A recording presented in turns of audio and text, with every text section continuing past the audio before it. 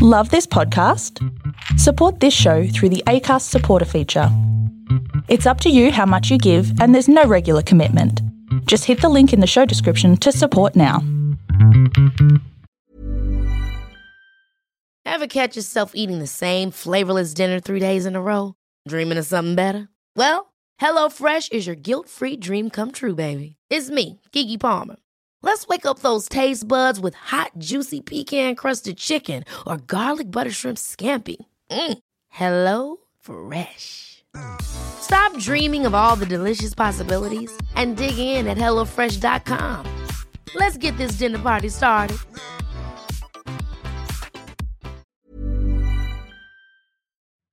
There is a story for everyone here because every story matters. Welcome everyone to the Storybox. This is the place to be if you are a lover of stories, learning new and interesting things, and if you want to grow abundantly. My name is Jay Phantom, and I believe it's my purpose to help you realize your worth and become the greatest and best version of you possible. I am grateful that you're here today. Now let's journey into the Storybox together and hear more about whose story will be unboxed today.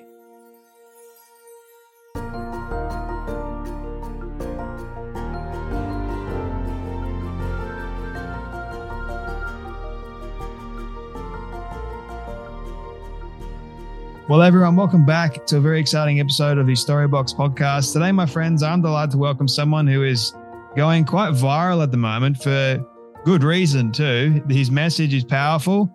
He's filled with righteous indignation, and I hope he's going to bring that today. That was the video that really resonated with me, as many other videos too. He's prayed for people in Target stores as well. He's just blowing up at the moment. His name is Pastor John Amanchukwu. Is that correct, John? Did I get it right, or I butchered it probably? You're doing quite well, much better than people in North America. Well, thank you for that. Thank you for the grace. I really do appreciate it. Pastor John, I can gush about all your wonderful achievements because you've been everywhere. You've been on Tucker Carlson Tonight, I believe. You've got a book called Erased, Uncovering the Lies of Critical Race Theory and Abortion, published by Salem Books. I could gush all about that, but I thought the best thing for me to do was to turn it on to you and say, Pastor John, can you please explain in your own words who you are and what you do for the audience? So, Pastor John, please take it away. Well, I serve as a youth pastor at the Upper Room Church of God in Christ, and also an associate pastor there. I've been at that church now going on 20 years. I'm married, been married now for 15 years, going on 16 years. I have 3 wonderful children, 2 boys and a girl. I travel the country speaking about critical race theory and abortion, about gender theory and queer theory, intersectionality, many of the woke ideologies that we see today. I understand that during Jeremiah's day, he had to contend with the Babylonians. But today, one of the greatest threats that we have to fight against are cultural Marxists. I released this book through Salem Publishers last year. Get a copy of this book. It's called Erased, Uncovering the Lies of Critical Race Theory and Abortion. Erased, Uncovering the Lies of Critical Race Theory and Abortion. This book can be found on my website at erasedbook.com. That's a erased with a C and not an S. Erasedbook.com. Go there and get a copy of the book.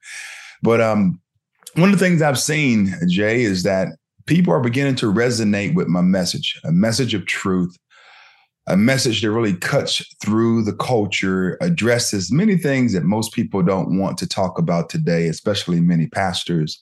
And I'm beginning to see an uptick of people who we would call Hollywood or Hollywood supporters beginning to even respond to my content. My last viral video Khloe Kardashian liked it. She has 306 million followers. I guess she's a very noteworthy individual.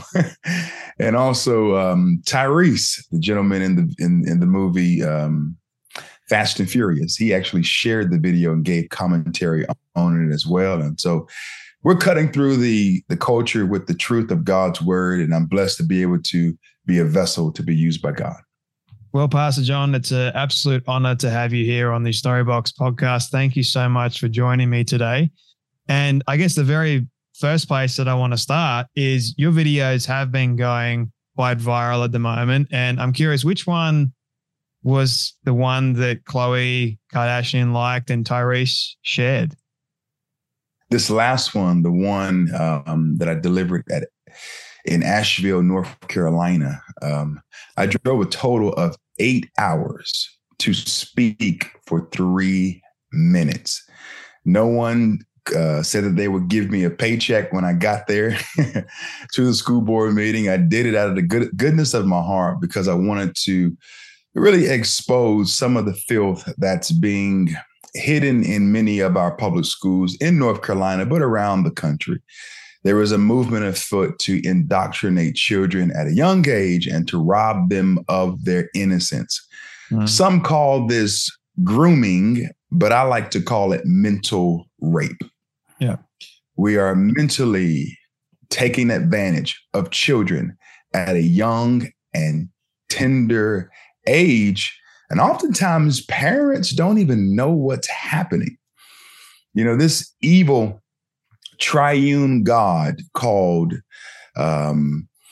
diversity, inclusion, and equity. I don't call it DEI, I call it DIE, because where there is DIE, there is death. Yeah. If you don't bow to this false triune idol, then you'll be bludgeoned, you'll be canceled, you will be labeled as a homophobe or a bigot. People will disassociate from you because you don't bow to DIE, diversity, inclusion, and equity. But in the name of DIE, they're beginning to put material in the public school system that resonates with things that at the end of the day is not educational. No. It's not educational for a child to go to school and pick up a book and learn how to perform homosexual sex. Now, if that's something that you desire to do in the privacy of your home, then that's up to you. You have freedoms, you have rights. I don't advise it, but that is your choice. The Bible speaks against it rather explicitly, and that's where I stand. I come down on the God side of the issue. But in the name of DIE, diversity, inclusion, and equity, people are saying that children need to see themselves visibly on the bookshelves of their libraries. And so librarians are beginning to use taxpayer dollars to purchase these books and make sure that children as young as 5, 6, 7, 8, 9, and 10, that they can be exposed and entrenched in what I call perversion. It's perversion, to take a person off a normal path, to cause them to deviate into a subculture and to begin to change even their lifestyle as it relates to what is normative and what is right and what is wrong. That is perversion. So the book that I spoke about was a book entitled It's Perfectly Normal. And at the end of the day, it's not perfectly normal to push gender theory and queer theory upon a child. It's actually perfectly perverted. Yeah. And while reading that book, Jay, the board chair, he began to try to gavel me down, and he kept saying, Pastor, Pastor, yeah, Pastor, Pastor, Pastor, Pastor, Pastor. I don't know if you're going to play the video and include it in this segment or not. However, you can just hear him trying to get me to stop reading the book that's been made available to children as young as 10 years of age. I mean, it makes no sense, Jay. I mean, why can't I read this book aloud in a school board meeting? If a child can have access to it in a library, why can't I just read the book? Mm. Well, the adults in the room, the perverts, you could say, in the room, as you say, quite well, I should say, they almost blush when they hear you read it out loud, but yet they're expecting for the child to actually read it and not to. It's like, oh, it's totally fine, totally normal for the child to read it. You got the UN saying that it's totally normal, totally acceptable for a child to consent to child rape. That actually occurred. I saw that recently. You've got this massive level of perversion and twisting of things that were once considered to be evil and now considered to be good in society. It's all been this mass level of indoctrination that if you speak against it, you're totally right. You're labeled as homophobic, transphobic, you're bigoted. You just thrown this massive label. And I'm just like, well, if I'm speaking the truth, and I know that I am, and there's so many other people on board with me on that, then call me whatever you want to call me. I don't really care. It doesn't really faze me one bit, because if that's all you've got, bring it on. So true. So true. Well said, Jay. That's the way I look at it as well. And I also made this video. Unfortunately, YouTube decided to take it down, mainly because I was talking about this whole idea of homophobia and transphobia. You know, that how they call them an actual phobia, let's say. That's right. Actually, people have, it's a psychological condition for someone to have a phobia. So there's mass throwing out of saying you're homophobic, you're transphobic, means that they're psychologists and they can diagnose every single person that is somehow transphobic or homophobic. We've got this mass level of diagnosis happening in society at the moment, which means that we need to go and see a psychologist for being apparently homophobic or transphobic. It's weird. Right. It's nuts. Right. Yeah, you know, it's amazing. You know, I'm not transphobic. You know, I'm hellphobic. You know, I have a fear of hell.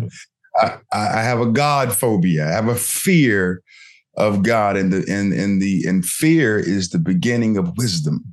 And this fear is not a trembling and shaking. You know, it's a reverential fear that Christians and people who have good sense have towards the God of the Bible.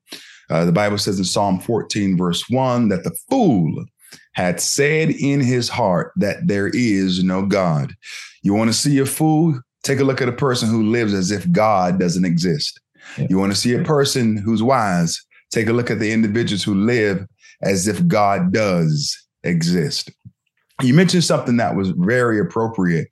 We're in this battle between evil and good. Isaiah chapter 5, verse 20 says, woe to those who call evil good and good evil, who put darkness for light and light for darkness, bitter for sweet and sweet for bitter.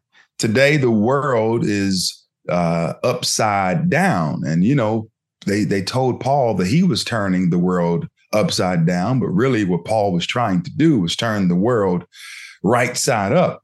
And so Christians, we have the role of the great atlas today. We're trying to turn the world right side up, and we must make a difference between what is right and what is wrong, and what's good and what's evil, and what's appropriate and what's inappropriate. And I speak for many people out there in America and across the world who haven't lost their common sense. You know, common sense has become uncommon in government.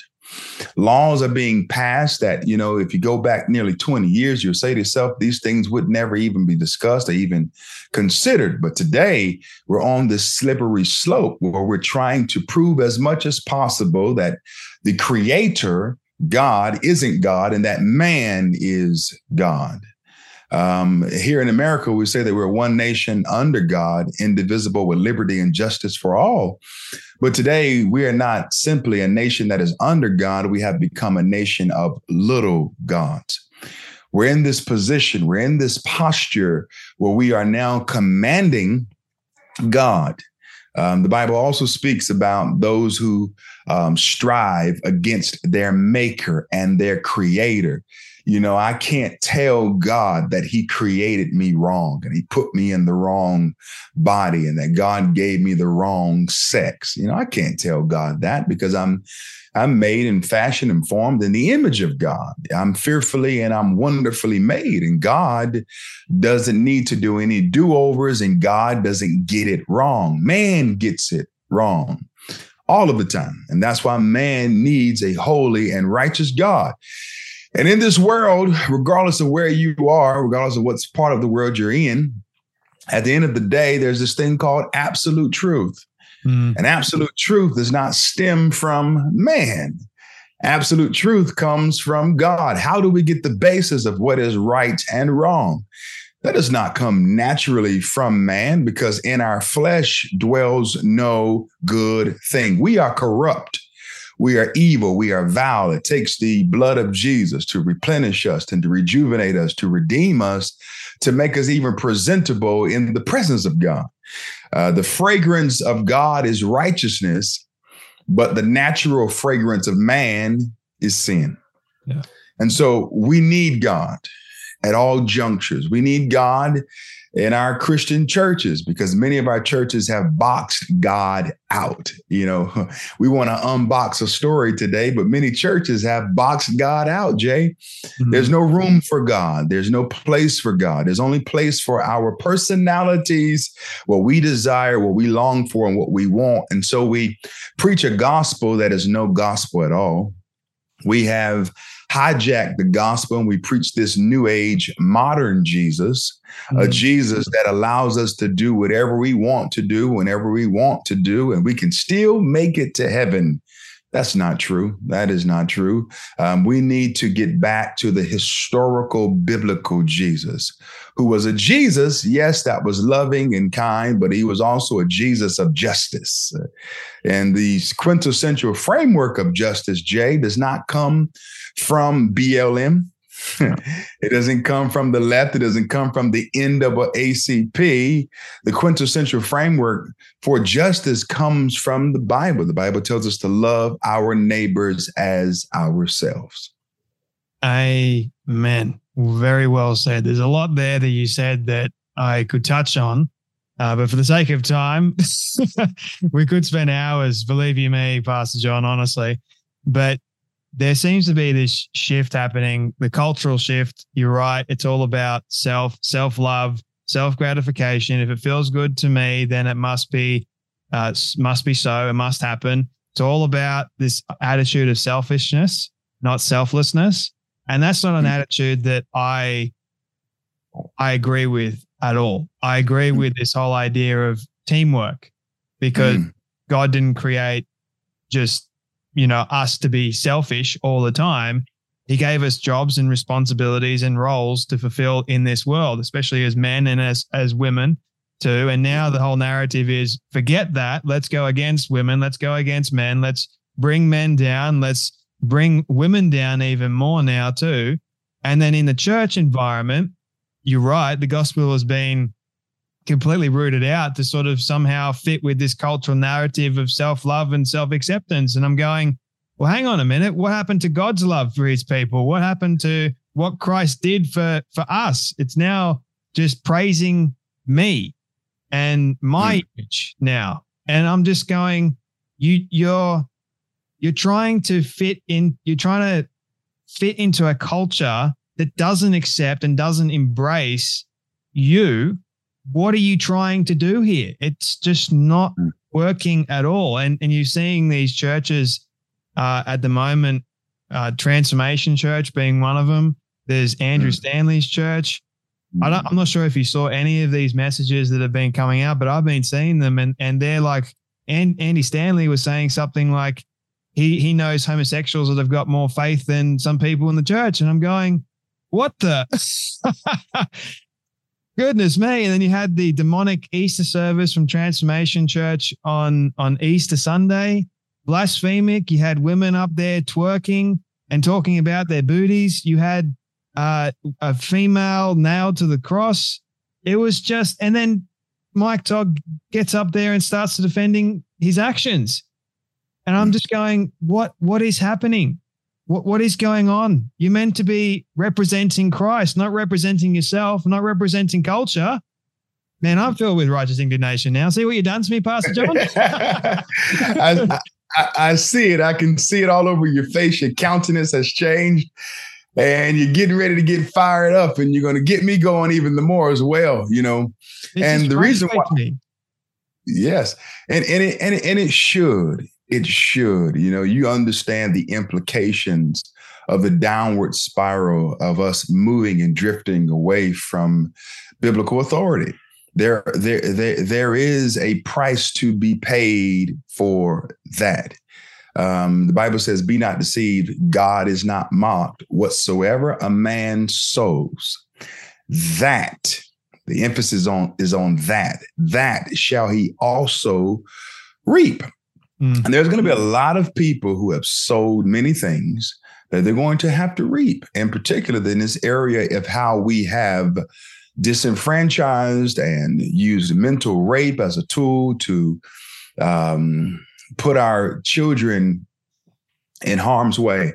Luke chapter 17, verse 2 says, the Bible lets us know that it's better for a man to be thrown into a sea with a millstone tied around his neck than for us to cause a child to stumble into sin.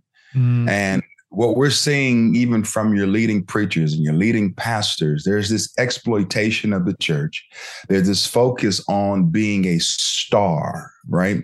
There's even been a remaking and a reshifting of the pastor of Transformation Church. You know, it seems as if the more he loses weight, the more carnal he has become. Right? Because the focus is on self and him trying to lose his big hips rather than trying to lose yourself. You know, when we lose ourself, we gain God. But when we're filled with self, we lose God. And so the less we are puffed up, the more God can puff in. And so we're in a place today where we have these personalities who are clever. You know, they have these franchise marketing structures and schemes. It's almost like multi-level marketing in the church. You know, it's all about their brand and their image. It's not about the old rugged cross. It's not about what Jesus did on Calvary. It's not about the nail prints in his hand. It's not about the nail prints in his feet. It's not about the fact that he was pierced in his side and blood and water came out. It's not about the crown that was placed upon his head of 72 thorns. It's not about that. It's not about the fact that when he gave up the ghost, that the Spirit of God went down to the temple and tore the veil, the curtain that separated man from a holy and righteous God in the Holy of Holies. That veil was torn from the top to the bottom. They had to use oxen to even bring the veil in. It was so tall. It was so wide. It was so vast. But it's not about the redemptive work of Calvary and how Christ died, gave up the ghost. On the third day, he rose again without power. He ascended back into heaven. He's seated at the right hand of the Father, and he is coming back, Jay. He's coming back. The focus is not on Christ's return. The focus is on us getting our pie in the sky. The focus is on us becoming wealthy.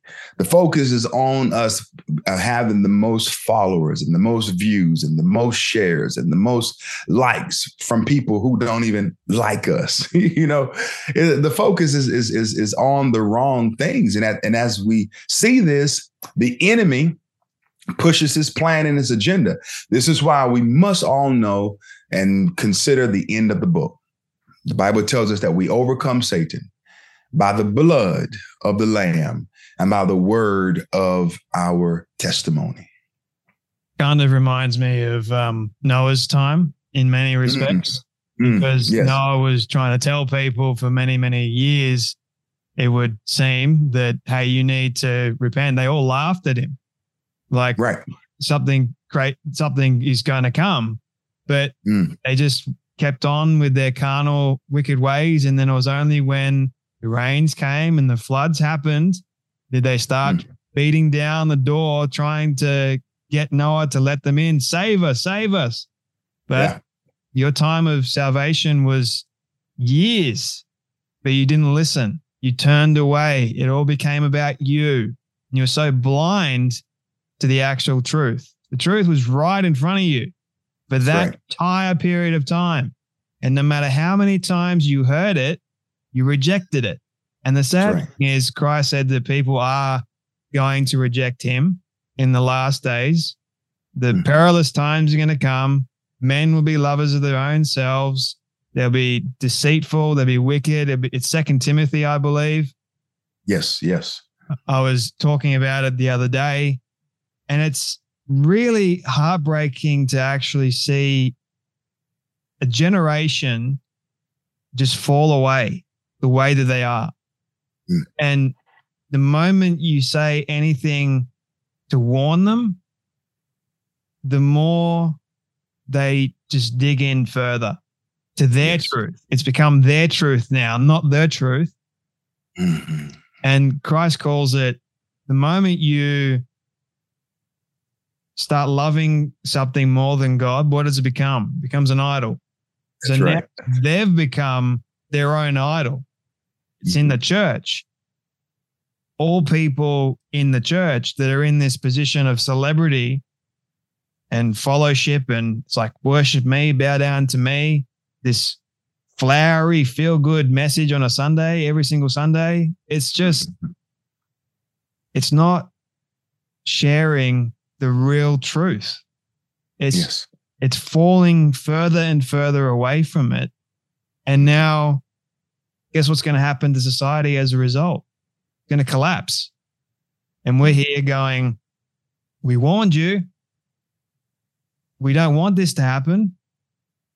There is a way out of it. Please. It's right here.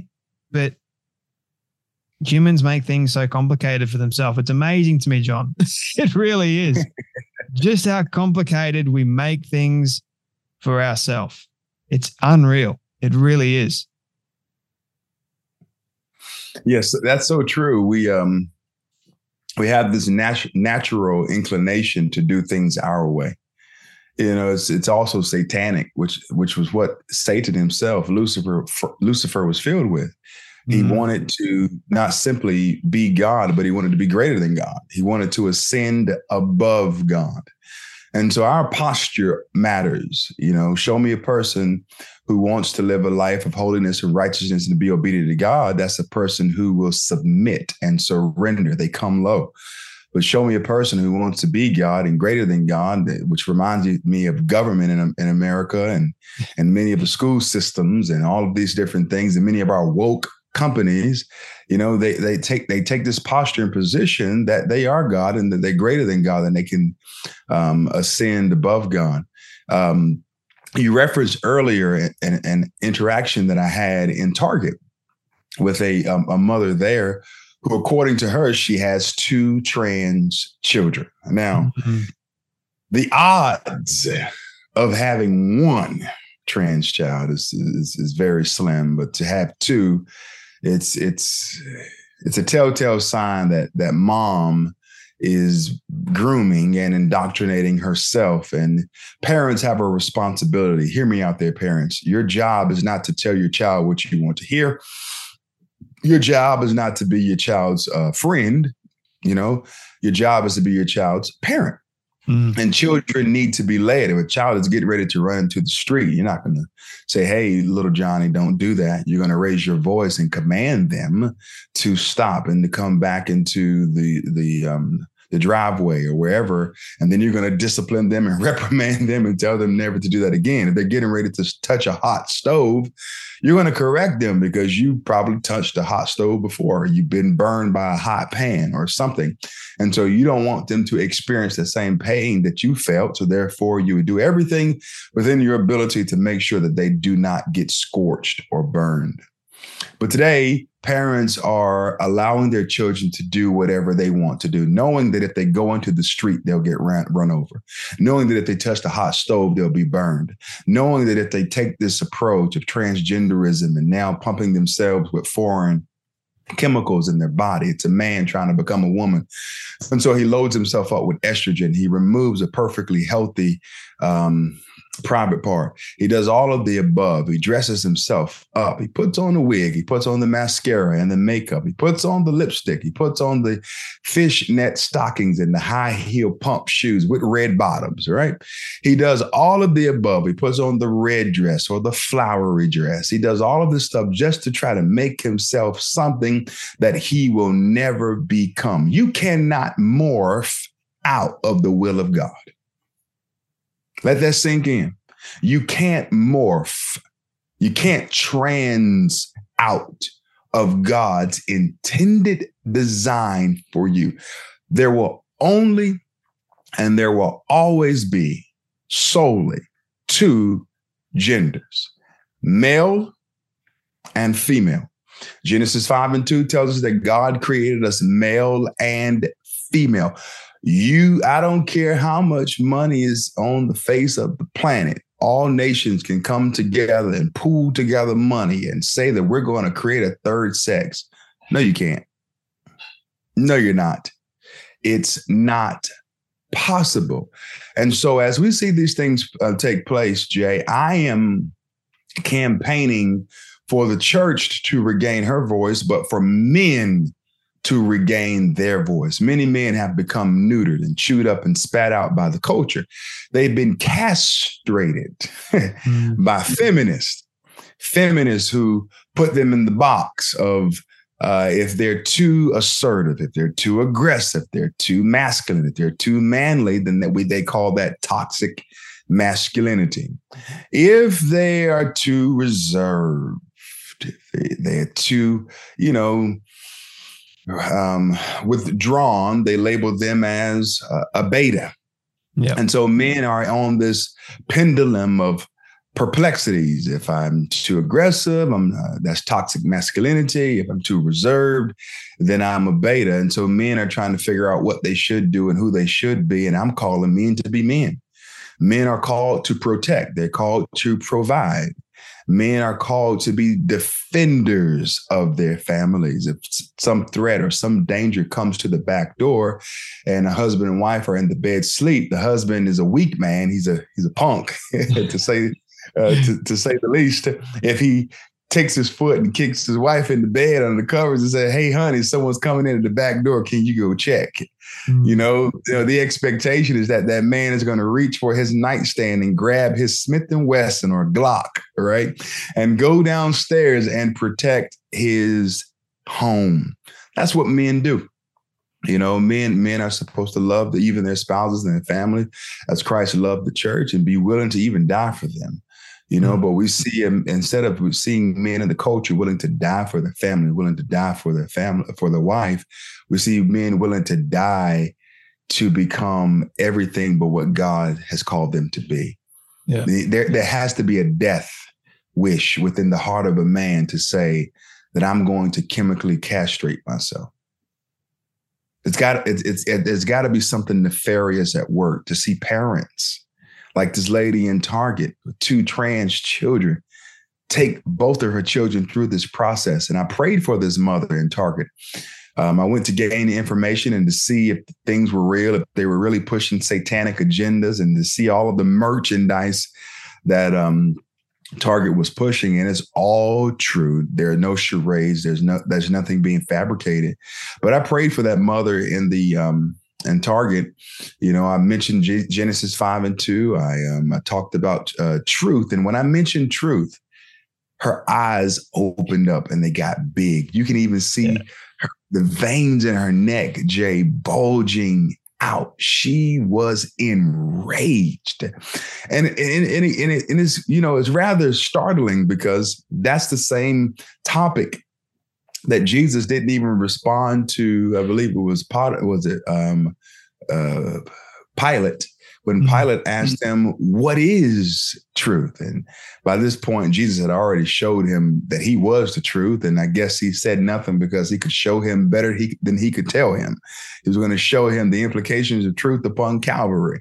And so this mom, she became angry when I talked about truth, because that is the battle. That is the quest today. It's an attack on truth.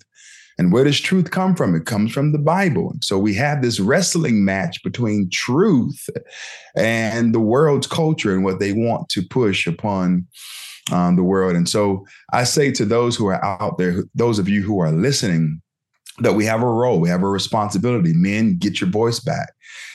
Begin to speak up, begin to herald the truth. Pastors, don't become so weak and timid in the culture where you become where the scripture says that they were blind dogs that won't even bark.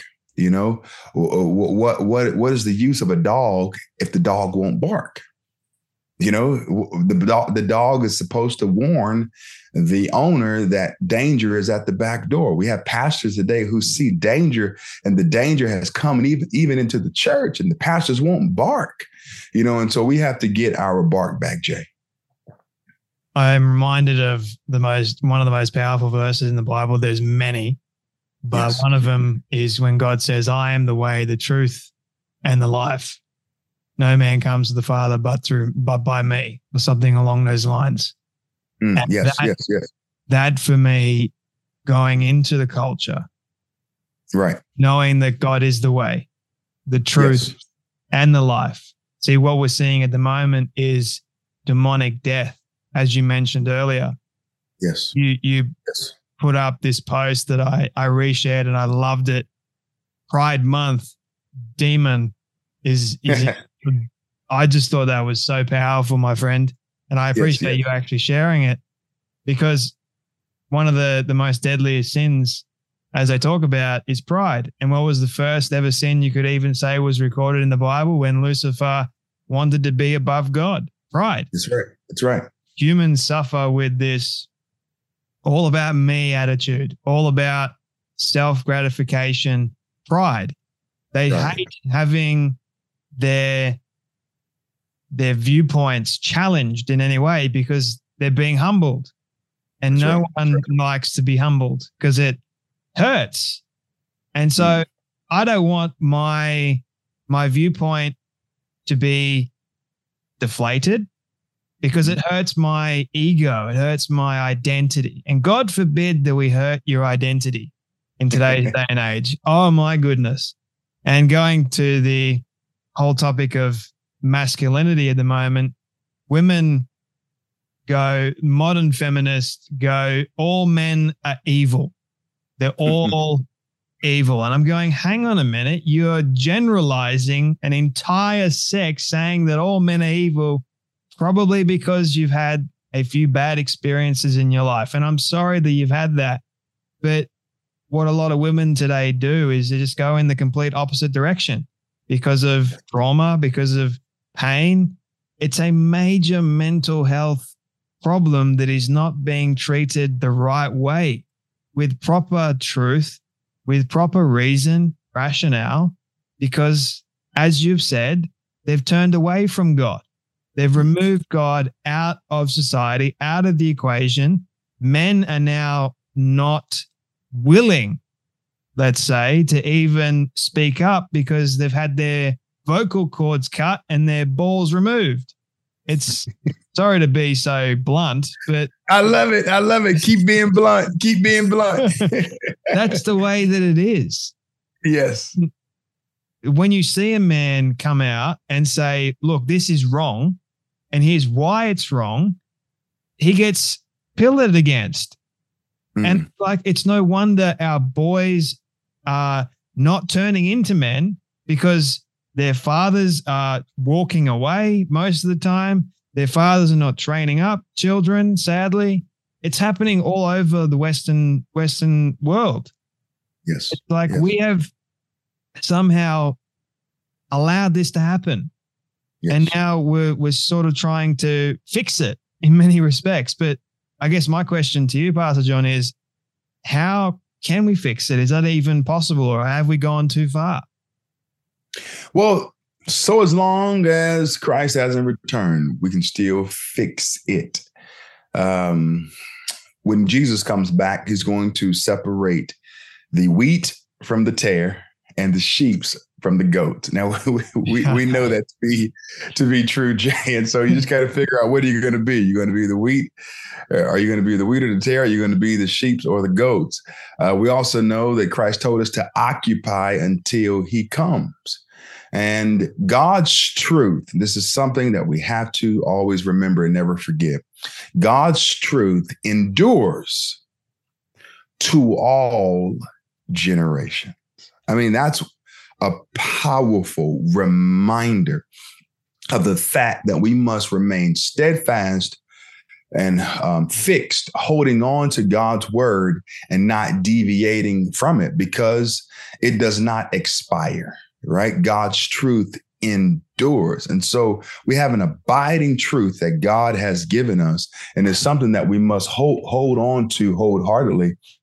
But there's so many people who have traded in God's truth for something else, and they're beginning to notice and see that their choice, their desire of their own truth is not going to be the redeeming truth, because there can only be one truth. Scripture tells us to buy the truth and sell it not. Once you get the truth, hold it as if it's something that's precious and tender and that you need to cover, because it is. Don't let it go and don't relinquish it. Don't sell truth for a morsel of bread, and many have done that. And that's part of the reason why we are where we are today. But yes, there is still hope. There is still an opportunity for man to repent and turn back towards God, but it's going to come from the word of God. The Bible is more current than tomorrow's newspaper. And it speaks to these things, that in the last days, perilous times will come, dangerous times will come, for men will be lovers of their own selves. And so that's what scripture tells us, that, we're going to see this uptick of self-love that we talked about in the beginning.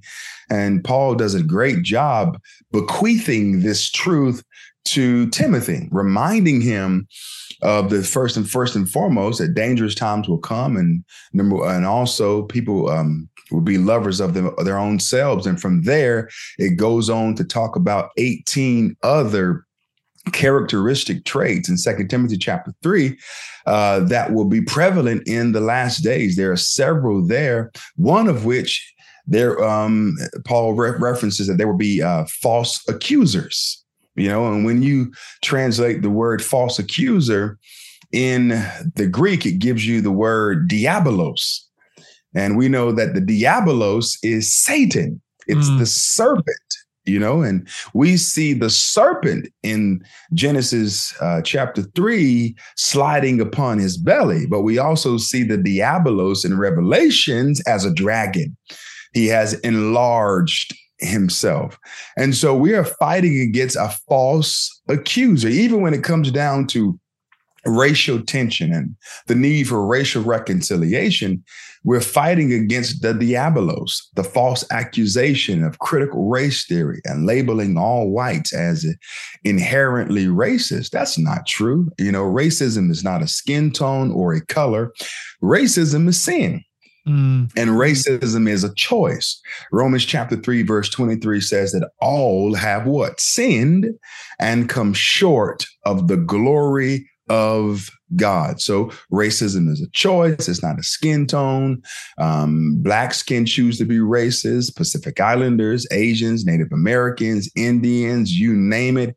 People can choose to be racist. But these are just intentional plans to push us further towards cultural Marxism. In order for cultural Marxism to thrive, there must be a divide. There must be this black towards whites division. And there must be this oppressor versus oppressed dynamic. It's the bourgeoisie versus the proletariat. It's the vax today, right, versus the unvaxxed. It's the alphabet mafia versus everyone who is straight. There's this duality of us versus them. And Christ didn't call us to have a us versus them mentality. It's good versus evil. It's the righteous versus the unrighteous. And so we are seeking to push the righteousness of God and to redeem as many people as possible by making sure that we make Christ famous. I came home one day after being on Tucker Carlson's show the night before, and my daughter told me, she said, all of my classmates and my teachers were talking about you. They saw you on the news. They saw you on Tucker Carlson's show, and all of that stuff, yada yada yada. She was going on and on about it. She said, "You know what, Dad? You are famous." And I said, "No, sweetheart, I'm not famous. I'm a servant." The famous person, the person who seeks to be a celebrity, they seek to make themselves known. But the person who's a servant, they seek to make Christ known. Now, God makes your name go out and people begin to have an understanding of who you are. But within that, the greatest thing that you will ever know about me is that I'm born again, that I'm blood bought, that Christ has redeemed me. And the most powerful thing that you'll ever hear me say is when I parrot the word of God, not my cliches, not my phrases, but when I speak God's word. Who am I? I am but a creation from God. Yes. I can't be God. I don't want to be God. I have seen throughout my entire life, John, what happens when I do fall in that particular sphere, and it doesn't end well. It doesn't end well.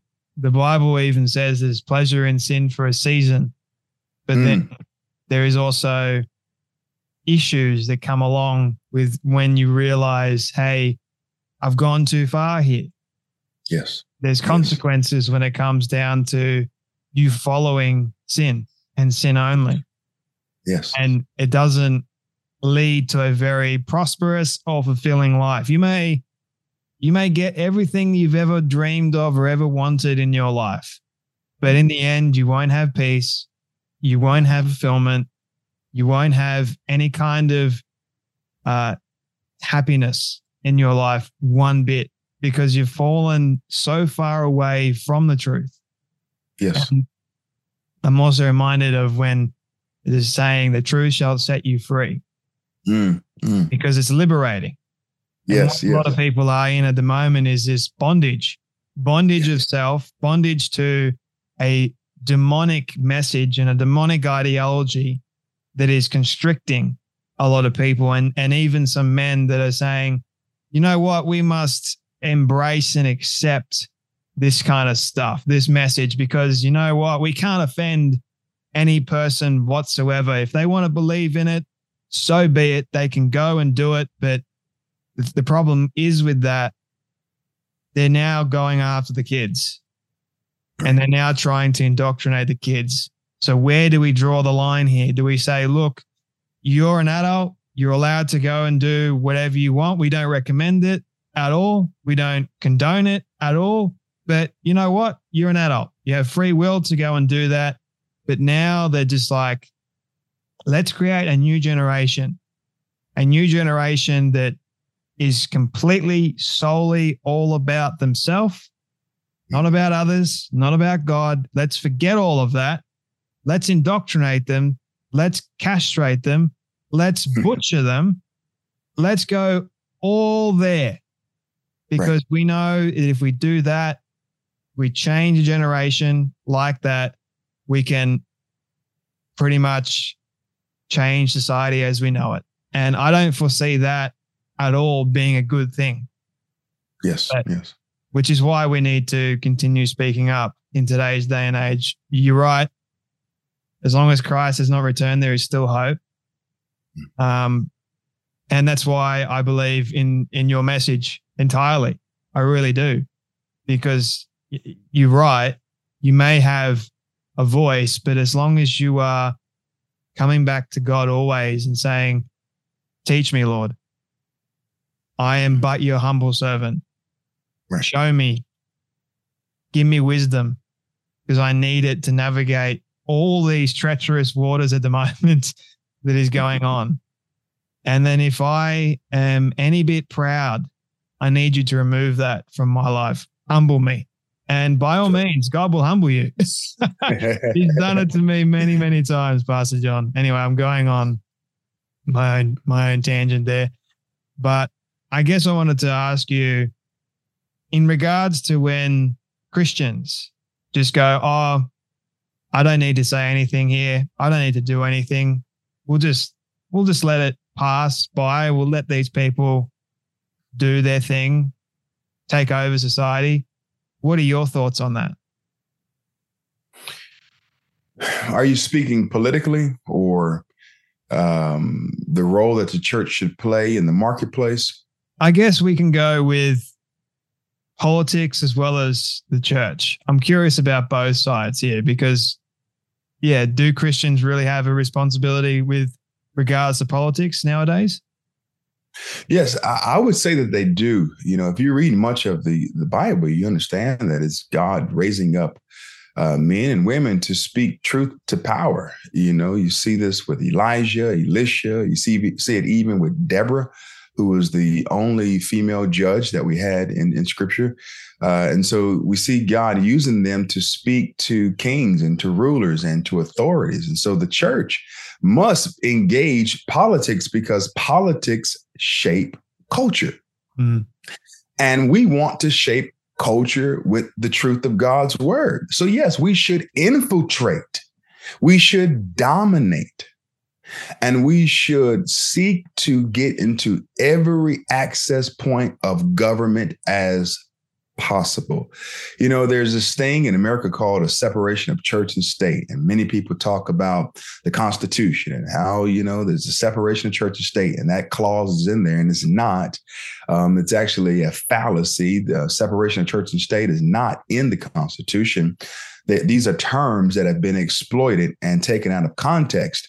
Thomas Jefferson wrote a letter to the Danbury Baptist Association, talking to them about a wall of separation. Now, this wall of separation was supposed to protect the church from the state, not the state from the church. So he talked about a wall of separation so that the state would not go in and co-opt and dominate the church.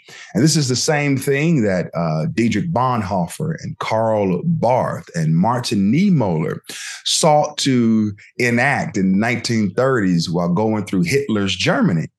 They put together what is called the Barmen Declaration. What was the intent? The intent was to keep the church from being co-opted by the state. And during that time, there were nearly 18,000 pastors in Germany, but only 1/6 of the pastors would sign on to the Barmen Declaration.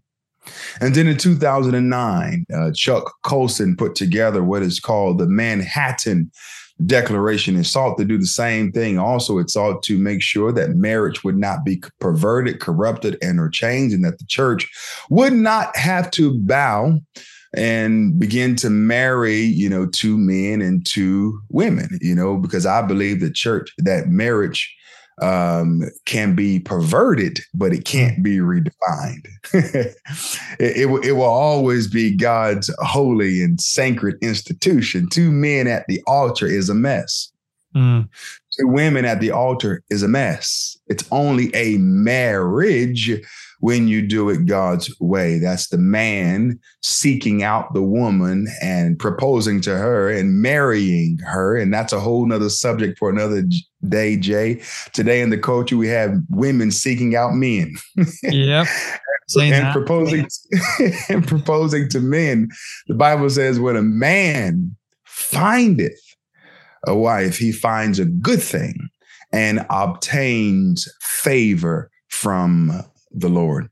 Mm-hmm. And so we see these things going on. And so with the Barmen Declaration, the Manhattan Declaration, the lie of the separation of church and state, the threat of pastors losing their 501c3 status, you know, because there's this notion today that we are Christians because of a tax deductible benefit. But the extent of our being Christian is not based upon whether or not we get a write-off at the end of the year. Christians have already had access to their write-off. Our sins have been forgiven, okay? And Christ has already paid our debt. The greatest benefit, the greatest financial benefit that the church will ever receive is what Christ did on Calvary.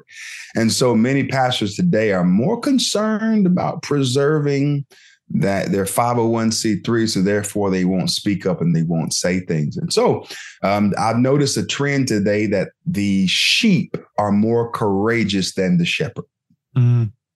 Let me say that again. The sheep, the ones who need to be led by a shepherd, they have more boldness than shepherds today. And so, Jay, yes, it's imperative that we engage the culture, that we work in politics, that we raise up Christian politicians who are going to go to Congress, who are going to vote properly, and who are going to hold the line. Pastor John, I know our time has come to a close. I just want to say thank you personally for speaking about all of this and for doing it so well, for doing it so eloquently, and for, number one, honoring God in your words and in your message too, because it's resonated with me, as I'm sure it has with many, many other people. I would love to have another conversation with you, Pastor John, because there's so much we can talk about. There really is. But where do you want people to go and support you and learn more about your work? Well, go to Erased, ERACED book.com, ERACED book.com. You can get a copy of my book there. And then you can make a contribution and become a monthly partner and support the work that I'm doing. I'm going to school boards around the country, speaking up. I have become a champion for school board leaders, for parents, and for children, and for teachers. I hear from teachers all of the time telling me, please continue to do what you're doing. Come to Texas, come to Pennsylvania, come to California, come to New York, come to New Jersey. They're begging me to come to speak up on their behalf. And so the only way that I can get there is that generous donors and supporters who want to make sure that we continue to bring the truth to America, to the world, and the gospel to the world, they will continually support what I'm doing. This is a funny sidebar, Jay. I was once told that I would go to Australia and speak there. Now, I don't know how this is going to happen. Someone prophesied this to me. It's a friend of mine. His name is Ronald Gates. He keeps telling me that. So I was tickled pink when I received this invite to do a podcast. So I'm one step closer to Australia. I hear that it's a long flight, but one of these days I have to get there and maybe preach or do a revival at a church. I think it's like 18 hours or something to get over across the pond, yeah. They say. Just a short skip and a hop. Yes. So, but honestly, I think we'd love to have you over here. I've got to try and make that happen, to be honest. I want to make that happen. That would be awesome to have you over here speaking. That'd be so cool. I would love to do it. Maybe you are the link to bring that prophecy true, to make it come true. If not, then the guy is a false prophet. Then, so it's all riding on you now, Jay. But also, people can go to my Twitter page, my Facebook page, my YouTube page, my Rumble page. Oh my goodness, my Instagram account. Go to REVWU Truth. That's Rev Woo Truth, REVWU Truth. And follow me there, especially on my YouTube account. I'm growing there. I'm building. Follow me on every platform, and you'll hear more about what God is using me to do as his servant. Amen. Pastor John, thank you so much for joining me today on the Storybox podcast. Thank you.